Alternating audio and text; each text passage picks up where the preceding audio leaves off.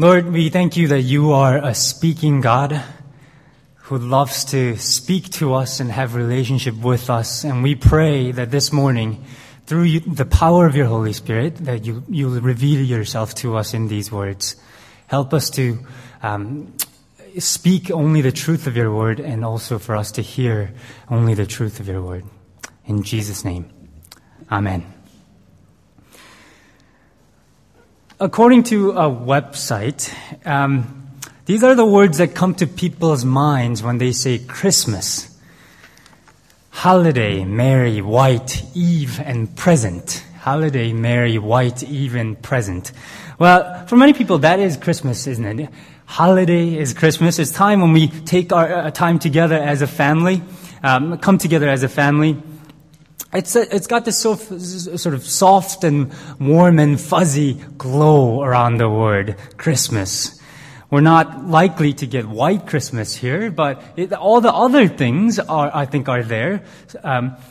Holiday, merry, eve, present. It's time when we get presents as well. I think I've heard that this is Christmas is a time when retailers make about 40% of their annual profits. So in these last couple of weeks, 40% of annual profits is made. But as Christians, we know that Christmas shouldn't be just about shopping, or even peace, or being merry. And I know you've heard many people say, let's bring Christ back to Christmas. Make Christ the center. But I think even when Christians talk about Jesus Christ around Christmas, it's mostly about the manger. It's mostly about the baby. It's mostly about this warm and fuzzy feeling that we get as we stare at the baby Jesus. And doesn't it feel good to stare at a baby? There's a sense of calm and peace that come to us as we stare at a baby, the newborn child. So Christmas, when it is about Jesus, has become all about the baby Jesus, the child in the manger. But Christ is so much more than a baby. And Christmas is so much more than that. Christmas miracle is not there at the present or the warmth or the peace, but Christmas miracle is the Christ who is the creator, the sustainer and redeemer, and the fact that God himself has become this baby. So do take a look at the manger. There's the manger there, and there's a manger over there. But let's look beyond the manger. Let's ask this Christmas day, who is Jesus? What happened in that manger? So he is, as we read in Colossians 1:15, he is the image. He is the image of the invisible God, the firstborn of over all creation. Well, some people believe that God is in the nature, or nature itself is God. Some people believe that God is in all things, that we need only to look into ourselves to find God. Some people believe that God is a projection of who we are, our best selves. Some people believe that God is unknowable because God transcends being in a normal sense. And I think, to me, I have the most sympathy with the people in the last category, people who believe that God transcends our understanding. People who believe that God is unknowable because God is a different kind of being. Because I think people trying to figure out who God is a bit like ants trying to figure out who people are. People transcend ants' knowledge. God is that big. In a similar way, human beings cannot know God fully. You might say that we can look at the nature and get to know a little bit of God because God has left his fingerprints all over the creation, and that is certainly true. When we look at the nature, we get a little sense of the grandeur of God. People say that we can look into ourselves, and that is true because we are made in the image of God. And when we look at ourselves, we get to see a little bit of who God is. But if we want to know God most definitively, if you want to know who God is, what he's like, the Bible tells us to look at the historical person that was born 2,000 years ago. 2,000 years ago in the days of Caesar Augustus, Jesus of Nazareth. It's a historical person. There we find the image of the invisible God. The word for image there, according to the lexicon, is this mirror image, this reflection. The perfect mirror image of God is found in Jesus Christ, that baby.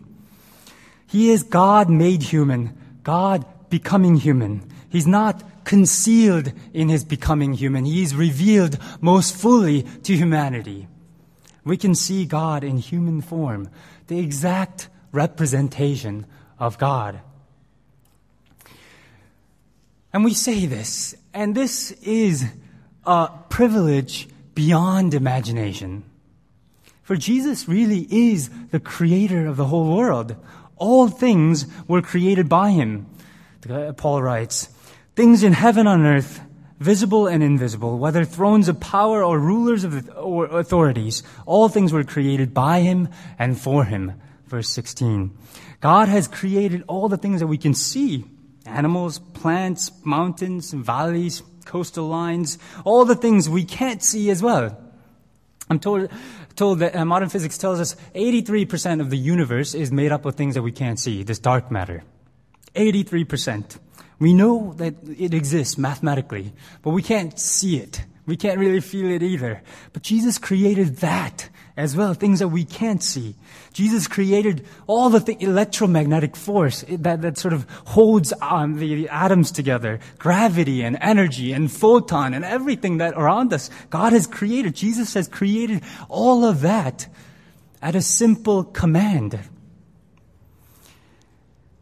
And this is a unique, unrepeatable condescension of God. The Creator becomes a human being. I'm sorry, I'm going to go on about this. I did some research to put this in perspective. You know the speed of light. The speed of light is, 299,792,458 meters per second. That's per second. 299 million per second, meters per second. Since the equator of Earth is only about 12,750 kilometers, in 1 second, light can travel around the globe 23.5 times. 23.5 times. That's how fast the light travels. In a minute, it can go 17,987,550,000 kilometers. That's in a minute. 17 trillion. I have no even concept of that. A trillion kilometers is a concept beyond my imagination. There's nothing on earth that we have observed that can put that in perspective. My iPhone couldn't calculate how much it would be in a day, how much it would travel in a day, much less a month or a year. The number's too large. That's how fast the light is.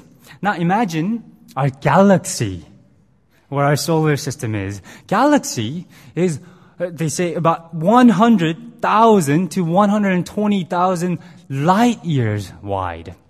That's just how wide this galaxy is. 100 to 120,000 light years wide. And the most current estimate is that the universe then is made up of 100 to 200 galaxies.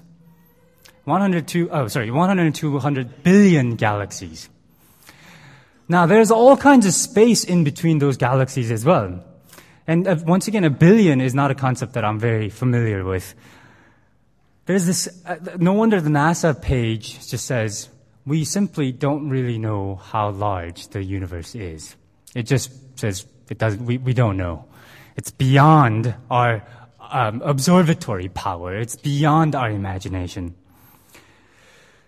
Now, it's that God that created the universe, everything in heaven and on earth. visible and invisible, thrones or powers, rulers or authorities, creator of all things, that have become this baby in this manger. This Christmas, do look at this baby in the manger and feel warm and fuzzy. I mean, that's a good thing. But do more than that. Do look beyond this baby. Do try to understand this incomprehensible mystery of the baby. It is God, creator of all things. Unimaginably big and immense universe lies there in the manger. And that is the staggering message of Christmas. This is what we proclaim to the world, that God who created everything has become this baby. In the Bible, everyone who has a glimpse of God becomes afraid. And I used to think that it's God's holiness that makes people afraid. And that is true. Isaiah, when he sees God, he thinks he's going to die because God is this holy God. And he knows that he is a sinner. But I think it's more than that. In Gospel of Mark, the disciples become terrified and they ask each other, who is this man? When the wind and the waves obey him, when he calmed the storm, there is this sense of awe before Jesus. They were full of awe. That's why they were terrified. They realized that they were in the presence of the other, someone who they couldn't put into their own system. That somebody beyond themselves, somebody beyond their categorization, beyond their language, beyond their understanding. That they were in the presence of Jesus, the creator of the whole universe, where the nature obeys him. That's why they were afraid. This Jesus, who seemed to be familiar to them, they suddenly realized that he was much more than that. They saw a bit of Jesus and they were terrified. And this Christmas, look to the manger, but look to Jesus, who is beyond our imagination, the creator of everything that is seen and unseen. So firstly, Christ the creator, but also our passage tells us that Jesus is the sustainer of everything. This passage is full of details, so you could miss important details if you just read one time on. But first, we're told that the whole universe was made for Jesus in verse 16. At the end of verse 16, all things were created by him and also for him. This creation was created by God for Jesus Christ. It's almost as if the whole creation was a gift of the Father to the Son. All of the creation given to the Son. It's for Jesus Christ. But as you know, creation has rebelled against its maker. It sinned. It has happened in Adam, but it also, since then, it's created this environment, created this nature outside and also inside of us in which escape from sin is not possible. The most of the world lies in rebellion against its maker. And some people acknowledge the Creator's existence, but many other people ignore him even after God has sent his own Son. Some people know him and have this innate sense of God, but choose to ignore him. Because following Christ, for many of us, would be an inconvenience. It would bring inconvenience to our lives. Most of the creation, all of creation, which is made for Christ, lives in rebellion of him. And that's why I think this detail is astonishing. That Jesus is not part of the creation in verse 17, but the creation is held together in him, verse 17. The world in rebellion is held together in Christ. We have seen our share of natural disaster movies lately. The Inconvenient Truth. It predicts that all of Manhattan will be flooded in the next 20 years. And the movie Day After Tomorrow says that the world will meet another ice age in a very, very near future. Armageddon with the great song, I Don't Want to Close My Eyes. That song predicts the world ending with a comet collision. And last year's blockbuster movie, 2012, predicts that the world will end 2012. We're told that the world is fragile. The climate is getting worse and worse, and it's really our collective goodwill. It's only our collective goodwill that will hold the universe, the earth together, or else it'll all fall apart. Well, Paul says here that it's actually Jesus that holds this earth, this history, this universe together. It's Jesus who holds the universe together. In Christ, if the earth could just veer off course, the world as we know it could fall apart. The electromagnetic force that holds these atoms together, gravity, strong and weak force, could all just go at once if Jesus just decided that the world will end. If he said, I'm going to end this world right now, the history as we know would end right now if Christ did not hold things together. And once again, what I find astonishing is that Jesus doesn't let go of this creation that has rebelled against him. When we choose to ignore him, when we sin again and again against him, when Christians choose to ignore him again and again in our lives, we have also made shambles of this creation. But why does Jesus hold the universe together? I don't have to turn to it, but Peter reminds us in his letter, 2 Peter 3, 9-10, the Lord is not slow in keeping his promise, as some understand slowness. He is patient with you, not wanting anyone to perish, but everyone to come to repentance. But the day of the Lord will come like a thief. What Peter says is the second coming is not coming yet, because God is patient. He's not slow, he's patient. He doesn't want anyone to perish, but everyone to come to repentance. One reason is his patience. Jesus wants everyone to come to repentance, come to know him. So when we look at the manger this Christmas, look once again beyond the manger. See more than the baby Jesus.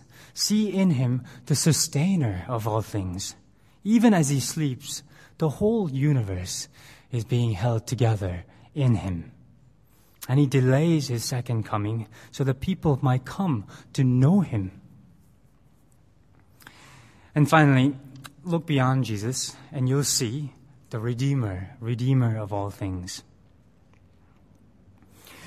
One of the striking things about this passage is how much the word all is repeated. The word all is repeated almost every sentence here. It's repeated at least 7 times. Firstborn of all creation. By him all things were created. All things were created. Before him is all things. In him are all things are held together, so that in everything he might have supremacy. And there was a heresy going on at the time that book of Colossians was written that said that the world is separated into spiritual things and the earthly things, holy things and secular things. And Paul wants us to know in this letter that such separation is not warranted. Jesus is Savior of all things. There's no secular sacred divide or spiritual or mundane. As one of the famous theologians, you might have heard me saying this, Abraham Kuyper, a theologian and also once a prime minister of Netherlands, has said, no single piece of our world is sealed off from the rest. There's not a square inch in the whole domain of our human existence over which Christ, who is sovereign over all, does not cry out, mine. Every single part of the human creation, of God's creation, Jesus has a claim. Jesus says, that is mine. Jesus is the Savior of the whole world, spiritual and mundane, secular and sacred, heavenly and earthly. In fact, all dimensions of human life, our family life, our work life, our life alone, our life in the community, what we do with our friends, what we do in our bedroom, what we think, all of that, God has a claim. Jesus has a claim. Jesus says, that is mine. He has created everything. And Paul here reminds us now then, Christ has redeemed also everything. It is only Christ, because He is also God, because He is big enough to redeem everything. Look to verse 19 there. For God was pleased to have all His fullness dwell in Him, and through Him to reconcile to Him all things, whether things on earth and things in heaven, by making peace through His blood shed on the cross. God became a human being so that we might have peace. We might have reconciliation of all things, things on earth and things in heaven. We've announced about a month ago that Kenshin was born, Michael's son. And we agree that no one should think of how Kenshin might die. Right? It would be the most absurdly morbid thing to start imagining how Kenshin might die. To think about a child's death at the moment of his birth. And even when someone dies, even at a funeral, we don't focus on somebody's death.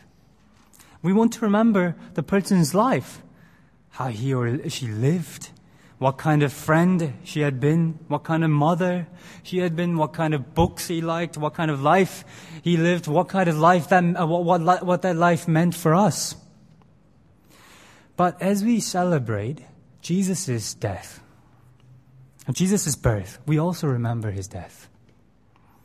For He was born to die. Christianity centers around His death. About a third of each of the Gospels, the biographies of Jesus, recalls His death. In baptism, we participate in His death by going down and rising again with Him. In communion, every other week at Shatin Church, that we recall His death. We remember His death. We wear crosses around our necks, the symbol of His death, because Jesus was born to die. So it is right, as we approach Christmas, we also recall His death. As we've just read, through Him, He has reconciled all things by making peace through His blood shed on the cross. The Bible is a love story of God seeking after humanity. And Jesus came 2,000 years ago to die for us. And one of the last words that He has spoken on the cross is, "It is finished." You might ask, what is finished? What was finished was the mission for which Christ was born. The mission of salvation of the humankind. He has reconciled all things by taking the wrath that we deserve upon His shoulders and shedding His blood on the cross. The blood that we should have shed for our rebellion against God. That was finished.